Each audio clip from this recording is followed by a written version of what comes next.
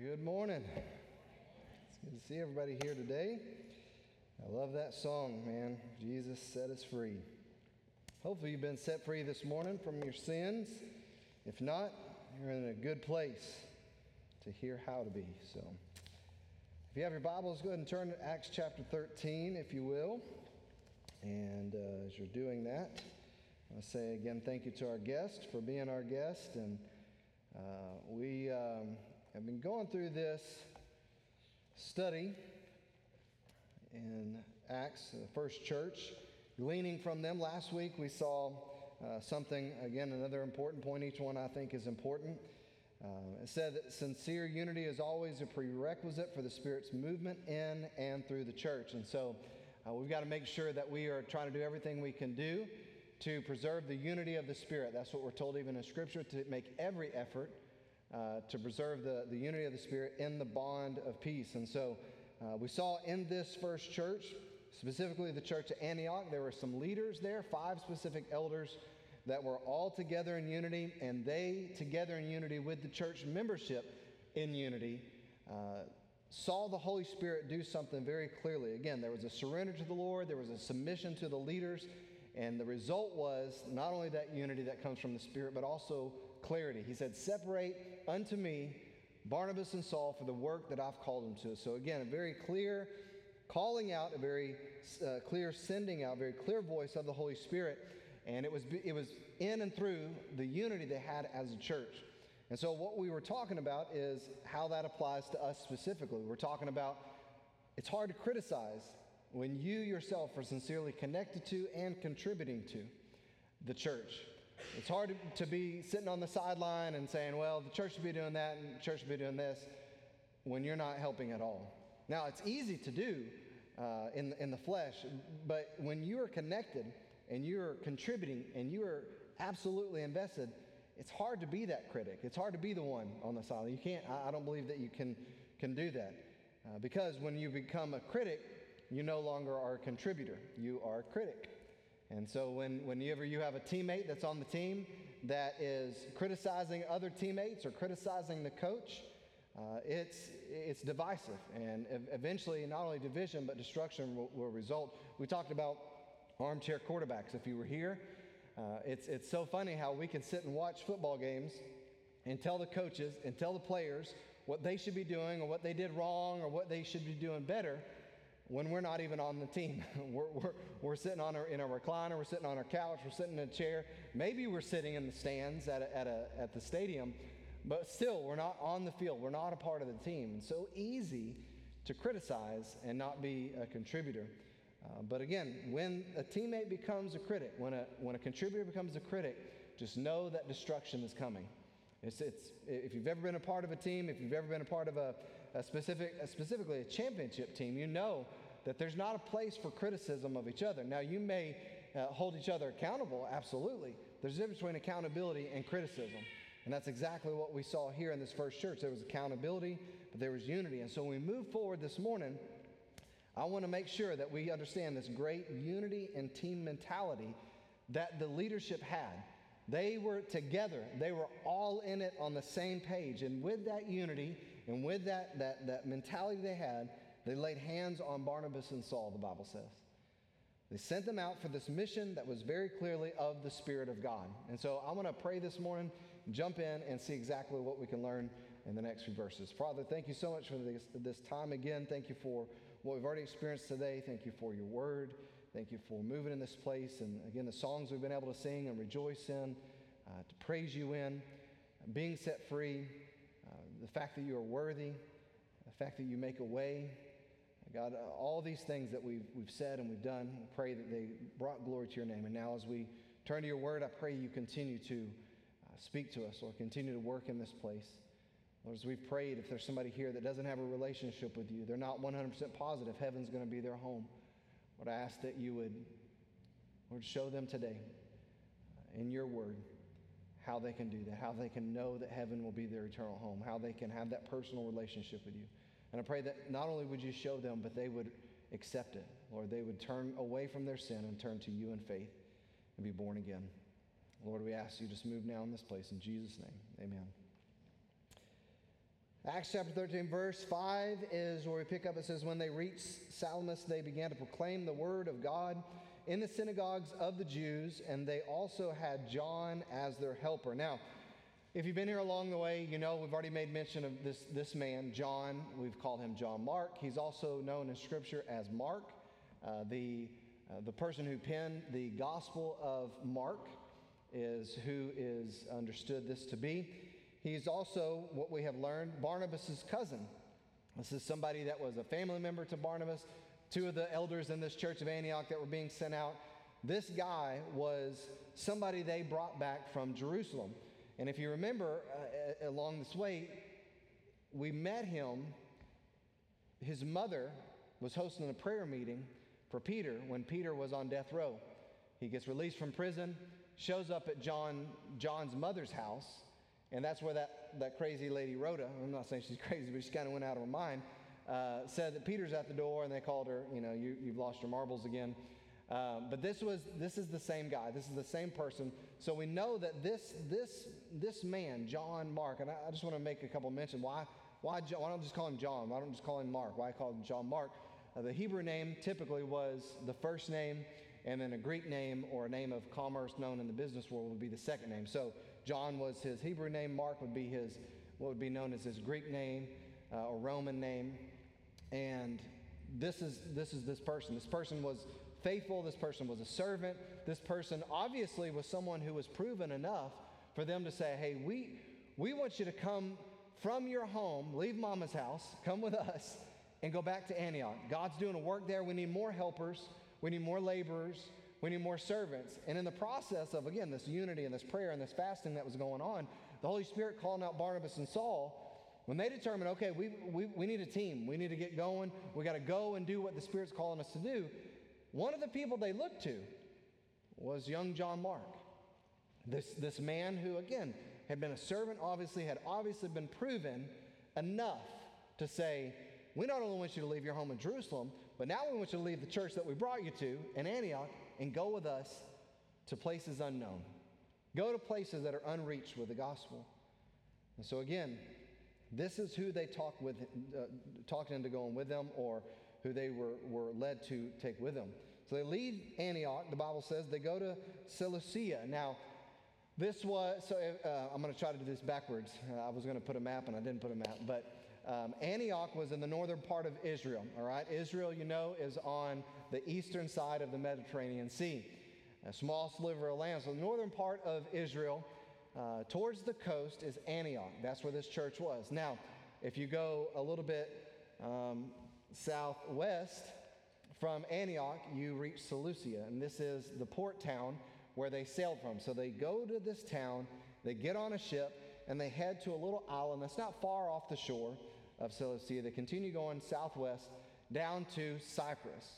They hit this island, and the very first city the Bible says they hit is on that northeast corner of Cyprus, and it's Salamis. And I want you to notice again in that verse we saw, they began to proclaim the word of God first in the synagogue. And why I think that is so important is this has been God's plan. This is what we'll see eventually. If you study Paul's letters, you'll see this is what his mandate was. This is what his call was, to the Jew first and also to the Gentile. They get to this first town, and the first thing they do is do it exactly God's way. And so what we see, again, is another submission to God's ordinance. That they could have been, look, we're out of the church, we're away from the leadership, we've been sent out, we've been ordained, we are supposed to go on our own way, and they could try to figure out and do it their own way, but they say, you know what, we're going to stay submitted to God's way and God's mission. And that was get the gospel to the uttermost part of the world, to the Jew first and also to the Gentile. Again, we'll see this in these missionary journeys we'll see this in his letters that he would write back to these churches. And I'm going to say this not to knock modern church planting efforts, because there's a lot of great church planting efforts going on, and not to knock any mission efforts that are going on out there, because there's a lot of great missionaries and great mission works going on in our world. But we live in a different time. We live in a different time where we don't necessarily go to a town and there's a synagogue in that town, like there was in much of the world at this point in time. And so it may look a little different because of the culture, because of the way the world is right now. And while we don't have the details of the hour by hour and the day by day workings of this missionary team, our first information that we have on this trip is that they were on mission. They were submitted to God's way, and they were on mission. We could say that they were focused on the main thing, which again was getting the gospel to the uttermost part of the world. And that is point number one in our notes. It's vital that we keep the main thing the main thing. It's vital that we keep the main thing the main thing. So what is the main thing? The main thing is getting the gospel out. The main thing is something that Jesus left to all of his followers when he left this world. Get the gospel to the uttermost part of the world. That's the mission. I'll say this again. I've said it many times. I'll say it again. This is why you and I, as children of God, are still on this world, this earth that's riddled with sin, that's riddled with hurt and confusion and death and discouragement and disease and famine and all these things, suffering, pain. This is why we're still here. Why would God save us? Love us with a love that we can barely even grasp. I mean, it's hard for us to grasp the kind of love that God had for us, and that he sent his only son to die in our place on a cross that we deserve to die on. That's hard to find. That kind of love is the kind of love that God loves us with, enough to die for us. So why, if he loves us that much, would he save us, make us righteous by the righteousness of Christ, and then leave us here on a filthy, unrighteous, wicked world full of pain and suffering and death and disease? Why would he leave us here? It's clear. To be the light. He said that. Matthew chapter 5, you are the light of the world. A city set on a hill cannot be hidden. Nor does it make sense that anyone lights a lamp and then puts it under a basket. Instead, they put it on a lampstand, and it gives light to all who are in the house. And that way, he says, let your light shine before men, so they may see your good works and glorify your Father who is in heaven. The mission, what we say, the Great Commission that he gave to his people, the church, Matthew chapter 28, go therefore, in light of the fact that all power in heaven has been given to him, we are now commissioned to go and make disciples of all nations, baptizing them in the name of the Father and the Son and the Holy Spirit, teaching them to observe all that Jesus commanded us, and lo, he said he's with us always, even to the end of the age. So we see these men who could have done their own thing, who could have got distracted, who could have been like, wow, this is a different world. While we've been in ministry, Paul and Barnabas have been in ministry for a while now. John Mark been in ministry for a little bit.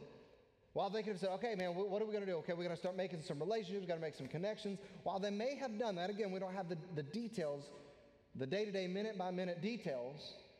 The Bible is very clear, and I believe what God includes in his word that has been preserved for us today are very important things. The very first thing we see they did when they got to that town, what's been preserved for us, is they went to the synagogue and preached the gospel, the very first thing. They kept the main thing the main thing. But look what happens in verse 6. When they had gone through the whole island as far as Paphos, they found a magician, a Jewish false prophet actually, whose name was Bar-Jesus, who was with the proconsul. The guy's name was Sergius Paulus, and he was a very smart man, a man of intelligence. This man summoned Barnabas and Saul because he heard what was going on. He heard that these men were speaking things that were supposedly of God, so he wanted to hear the word of God. But Elymas, which is this guy, this Bar-Jesus, the magician, was opposing them, seeking to turn the proconsul away from the faith. So he had influence in this guy. This guy's been influential in the city, in the island. Elymas did not want him turning to the faith of Barnabas and Saul. He did not want him turning away from having confidence in him as a false prophet. And so he opposed Barnabas and Saul. But look what happens. Verse 9, but Saul, who's also known as Paul, which along the way I've been saying that eventually he is the Apostle Paul. This is our first time that it switches. And from this point forward, he's going to be called Paul. So he was known as Paul, filled with the Holy Spirit, fixed his gaze on him. And look what Paul tells this false prophet. Look what Paul tells this magician. He said, "You are full of all deceit and fraud, you son of the devil, you enemy of all righteousness. Will you not cease to make crooked the straight ways of the Lord? When will you stop trying to make crooked the very straight path of God? Now behold, the hand of the Lord is upon you, and you will be blind and not see the sun for a time." And immediately after Paul said those things, a mist and a darkness fell upon him, and he went about seeking those who would lead him by the hand. Now again, this is somebody who had influence. This is somebody who had sway. He had connections. This was how he got his living. All these things. Now he's in a helpless state. The opposer of the gospel of Jesus Christ. So when the proconsul believed, he believed when he saw what had happened, he was amazed at the teaching of the Lord. Again, this is something God used, the works here, but specifically the Bible tells us that he was amazed at the teaching of the Lord, and that's what caused him to believe. Look what happens in verse 13. Now Paul and his companions put out to sea from Paphos and came to Perga in Pamphylia, but John left them and returned to Jerusalem. The word left them means deserted them. And we're not told in Scripture why John or John Mark deserted them here. We're not told why he went back home, because again, he wasn't in line with the Lord at this point in time. Again, all the scriptures that we know, we understand that he was not in the right frame of mind. He was not in the right heart. He did not leave the mission work for the right reason, according to the Greek structures that we see. He deserted them, and he went back to Jerusalem. He went back to Mama's house, versus going back to the church in Antioch that sent him out. Versus saying, all right, maybe there was something going on that John needed to report back to the church that was going on in the mission field that they need either help with, they needed more hands with, they needed to know these are the challenges they're facing, this is what we need to do. In the next leg of the mission journey, no. None of that happened. He didn't go back to Antioch. He went straight back home because something was wrong. Something was not right. He was not right. Again, mind, heart, spirit, whatever the case may be. But John left them and returned to Jerusalem. Now get this.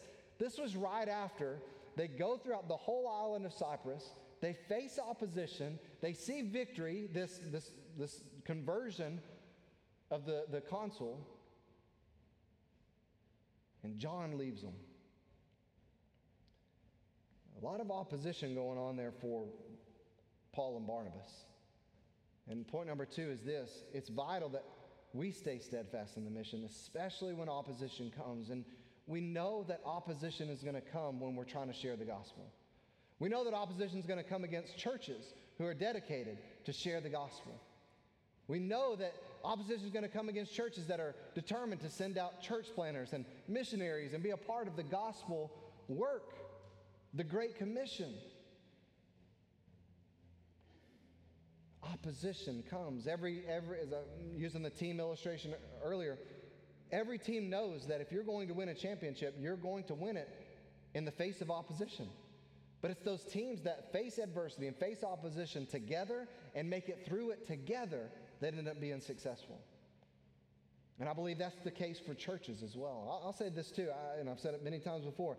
I believe our greatest opposition as American Christians, specifically American Christians, I'll put this in your notes. Number 1 is our own self. I believe, man, we get in the way of our own self so many times. So how are we our own selves? How are we our own greatest opposition? I believe it's because of our own mind and heart, right? Man, I want to share this with my coworker. I want to share this with my friend. I want to share this with my loved one. I want to share this with my neighbor. I want to share this truth, this gospel that transformed my life. But what if they say they don't want it? What if they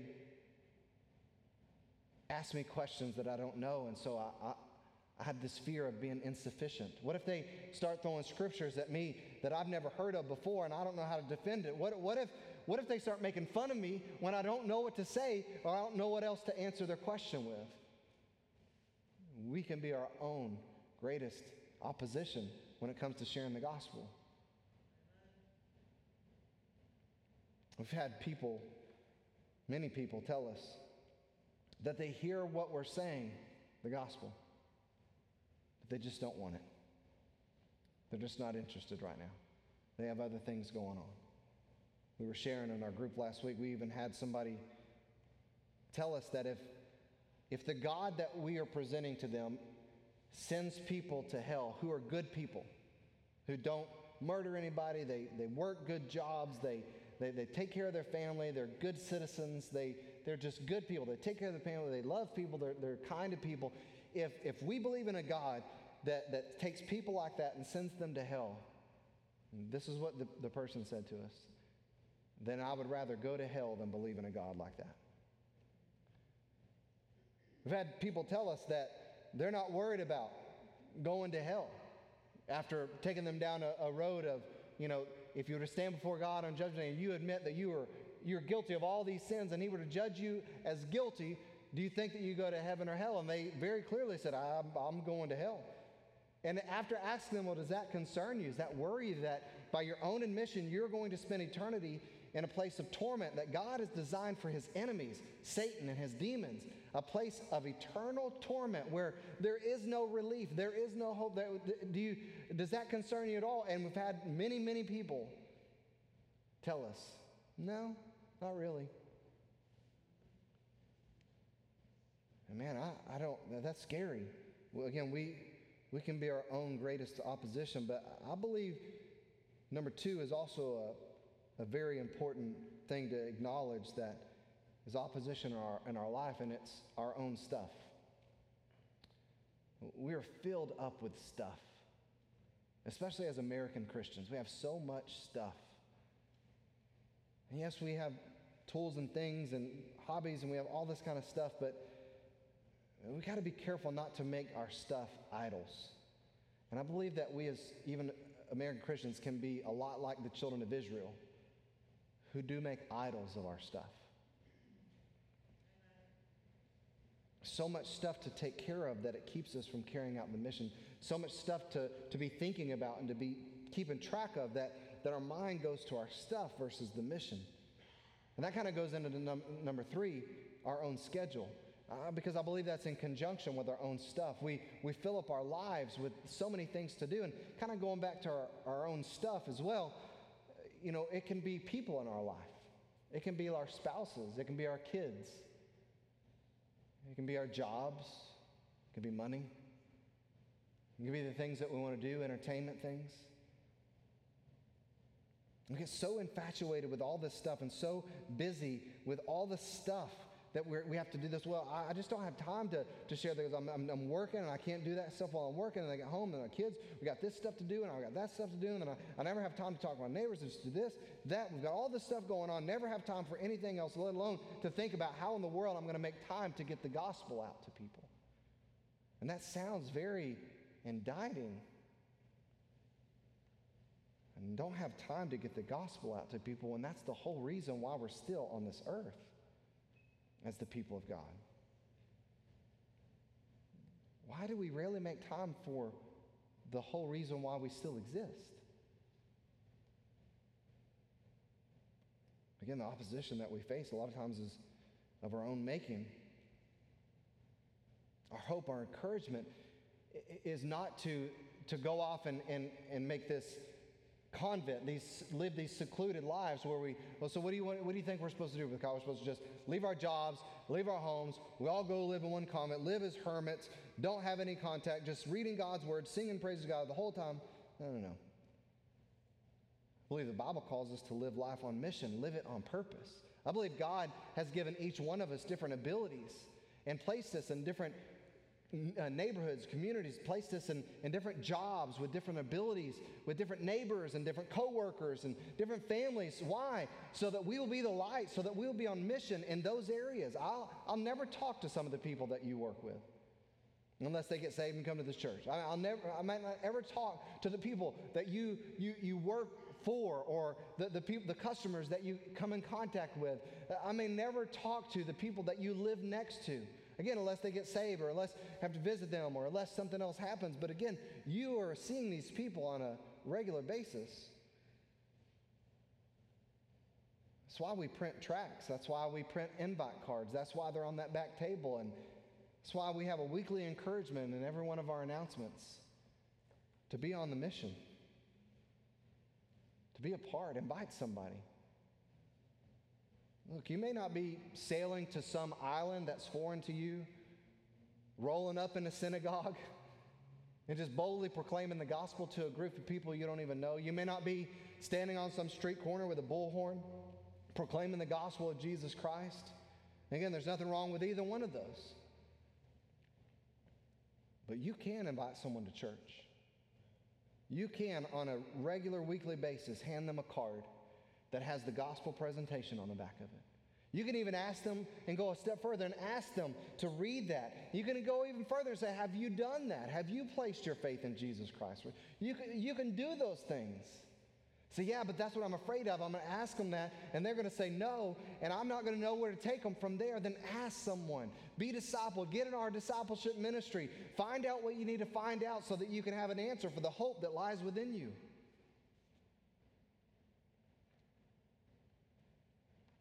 If nothing else, you could point them. We have a website, a page specifically designed for that. You can say, I'll write this down for you. Will you look at it when you get a minute? You could do that to a waitress. Hey, when you get a break, will you check this website out for me? You can jot it down, tbtchurch.org/heaven. It's just a gospel conversation. You can tell them, look, it's our website, but there's a page on there. tbtchurch.org/heaven. You can live your life faithful, devoted to Christ. You can live it different from those who live in the world. You can live it different from even nominal Christians. Nominal Christians are people who are Christians in name only. In other words, they go around life, living their life for themselves, living it for the world, but claiming that they are a servant, a child of Jesus Christ, but there's no evidence that they are. It makes a difference when you're steadfast in the mission. See, Paul and Barnabas were steadfast. Apparently it was too much for John Mark.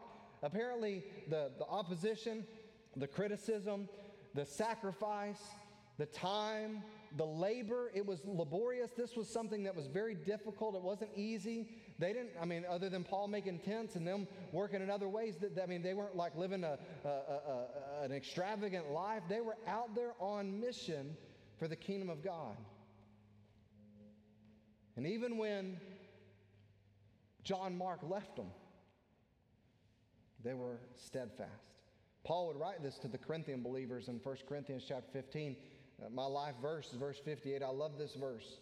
In light of the resurrection, in light of the gospel, Paul finishes this last verse of this chapter 15 says this, therefore, in light of all of that truth, in light of the fact that one day the Lord's going to come back and take us home to be with himself, in light of the fact that Jesus Christ is the victory that we have over death and this body and sin, in light of all that, be steadfast, brethren, immovable, and always abounding, increasing.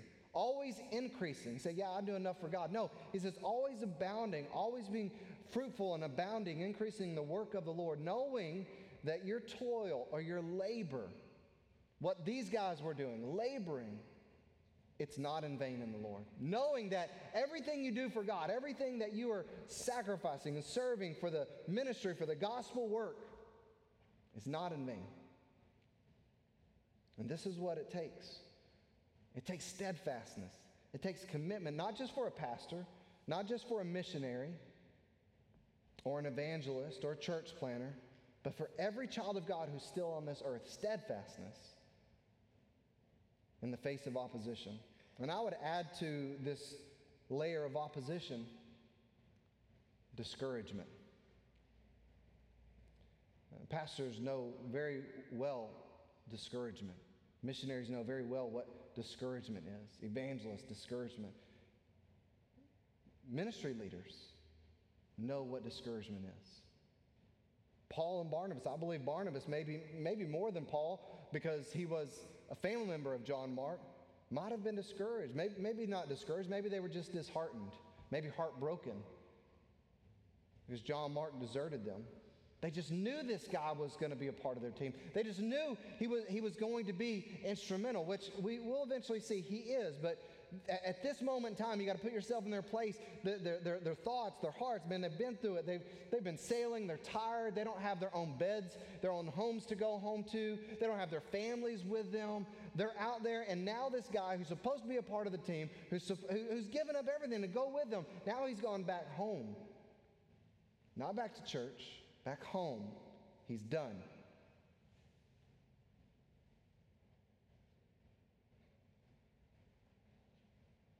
We're not told exactly, again, what his reason was, why he left them, why he deserted them. But apparently, it wasn't fitting enough excuse for Paul to bring him along on the next journey, which we'll see. But I put this in your notes because I want us to all remember the importance of team and staying on mission, being steadfast even in the face of opposition. It's disheartening, number one, when a team member bails. I don't know exactly what they were feeling, but there was emotion involved, because when it comes to the next journey, there's going to be emotion involved between Paul and Barnabas. It's disheartening. It's heartbreaking. It's discouraging when a team member who's supposed to be on the same team, on the same mission, says, I'm out. I'm not going to do it anymore. I'm not going to serve anymore. I'm not going to help anymore. I'm not going to be a part of it anymore. I'm not going to be faithful anymore. It's disheartening when a team member bails. Secondly, it's disheartening when people aren't helping. When God has given us the breath in our lungs, has given us the warm blood flowing through our bodies, has given us the bodies, has given us the opportunity. And in this nation, an amazing blessing of opportunity in this nation. And when a child of God who is supposed to be on the team, engaged in the mission, just says, I don't want to help. I don't want to be a part. Or even further than that. Number three, when people don't respond, when it's preached and it's taught and it's even exemplified among the church, when the team is doing it, when people are engaged and people are faithful and people are doing it, but there are some who just seemingly don't even respond. That's not for me. Listen, we can make it about ourselves, and we can make it about ourselves really quick. I don't want to. I don't have time. I don't like. I. Instead of remembering that our lives are all about Christ and his mission. The Bible says that you are no longer your own, for you're bought with a price. So glorify God in your body and your spirit, which are Christ. If you're a child of God, we're no longer our own. So can't make it about ourselves. That's why it's vital to hold and esteem Christ, his will, his mission, as most important. To keep the main thing, and be steadfast even when opposition comes. It's what helps us stay faithful. Galatians chapter 6 tells us not to grow weary in well-doing. I want to encourage you this morning. I don't know where every single person is in this place. If you have a relationship with the Lord, if you know 100% that you're a child of God, the reason why you're still here is to be on the gospel mission. I'm not saying to sail to Cyprus and to go into synagogues and preach the gospel. That was a very clear calling for those men, but their clear calling was in line with the Great Commission, the mission for the people of God. And you're still here, and if you're a child of God, then you are supposed to be on mission every day. We try to do everything we can do as a church to encourage, to facilitate, to allow every single member to be a part of the mission. We have, again, cards, invite cards, tracts that you can take on a weekly basis, and you can be engaged in the mission at your work, in your neighborhood, at restaurants you go to, people you encounter. Last night we were standing, this is not boasting, but we were standing in line at Andy's, and there was a guy behind us, and his shirt simply said this. It was so interesting. It just said, I know where I'm going, ... And he kind of turned to the side, and I kind of moved to where I could see the back of it. I couldn't see what was on the back of it, and I thought, So I just asked him, do you know where you're going? Or no, I said, where are you going? And he looked at me, and he was like, and I was like, your shirt says I know where I'm going. And then he goes, oh, it's from Baylor. And I was like, it was like a recruitment, I guess, or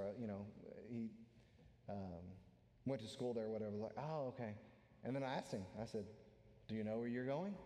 And he got really uncomfortable. He was like, oh, yeah. And I said, so you've trusted Jesus Christ your Lord? So I grew up wrong. I said, so you've trusted Jesus Christ as your Savior? And he just tried to blow it off and stuff. And I don't share that to boast, but it can be everywhere. It can be anywhere. We just need to be on mission. We need to stay steadfast in the mission. Keep the main thing the main thing. That's why we're still here. Do it when you're at an ice cream place. Do it when you're at a restaurant, your neighbors. And so, man, honestly, I know I'm too busy in my life. It really is the reality of my life. I mean, I go to work, and I can't do that at work. I mean, they don't allow us to hand things out. I have 30 minutes for lunch, and I got to eat my lunch, and I can't talk to anybody there, and I get home, and I work 10 hours, 12 hours a day, get home, and we've got all this stuff to get, dinner and house and kids and all this kind of stuff. Then no time for me to go out and do anything like that. And then it's bedtime, get up and do it the next day. And we have a day on Saturday that's just assigned, and it doesn't take, there's some people that say, man, we're only out there for 15 minutes. 15 minutes. We're not going and knocking on people's doors. We're delivering the gospel to people's homes. Just putting it on their door. 15 minutes on a Saturday morning. So I can't go Saturday morning. I'm off on Mondays. Then get with Brother Turner, get with Brother Gary Bay. Say, hey, I could go out on Monday mornings. Could I just go put cards on people's homes then? Yeah. If you don't have any other time, any other opportunity to share the gospel with people outside of that, then you can do that. The groups are doing different things. Groups are doing different types of outreaches and stuff like that. There's ways that you can be a part, but that's why we're here. Let's be on mission. Let's keep the main thing the main thing. And even when the opposition comes, let's stay steadfast. Let's stay about it, because one day the Lord will return. And let us be those faithful servants found so doing when our Lord returns. So let's pray. Father, thank you so much for this time. Thank you for allowing us to be in this place. Thank you for this sermon this morning, the challenge to me, to our church. Lord, we admit and we confess, and I pray that all of us would repent this morning when we get too busy for you. God, you're the one that fills our lungs. You're the one that has given us the time on this earth. And we make it about ourselves. We make it about our jobs. We make it about our money. We make it about our stuff. We make it about the family you've blessed us with. We make it about our entertainment. We make it about all the stuff that we want to do, when you're the one that has given us life. You're the one that has given us the time on this earth, and it's supposed to be redeemed for you, for your kingdom. And yes, we get to enjoy the blessings, that even the temporal blessings that come along with all of it. But we're never supposed to replace your mission and your reason for us being here with our own plan, with our own stuff. So, Lord, we ask you to forgive us when we do that, and help us never to do that. Lord, help us to always be on mission. Help us to keep the main thing the main thing. Help us to keep the gospel, sharing the gospel, the Great Commission, the main thing. And help us be steadfast, Lord. I know there's some in here that are they're so afraid of sharing the gospel, or so afraid of inviting somebody because they're afraid of what might happen after that. Or maybe somebody's here and they're afraid to invite somebody because they're not living the life they should be living as a testimony. And they're afraid of being called a hypocrite. Lord, I pray that you would help us to all get together, to all be on the same page, to live for you and to be on mission, Lord. We ask you to move now as we respond to this message, and just be glorified in our response. In Jesus' name, amen. If you'll stand as he sings.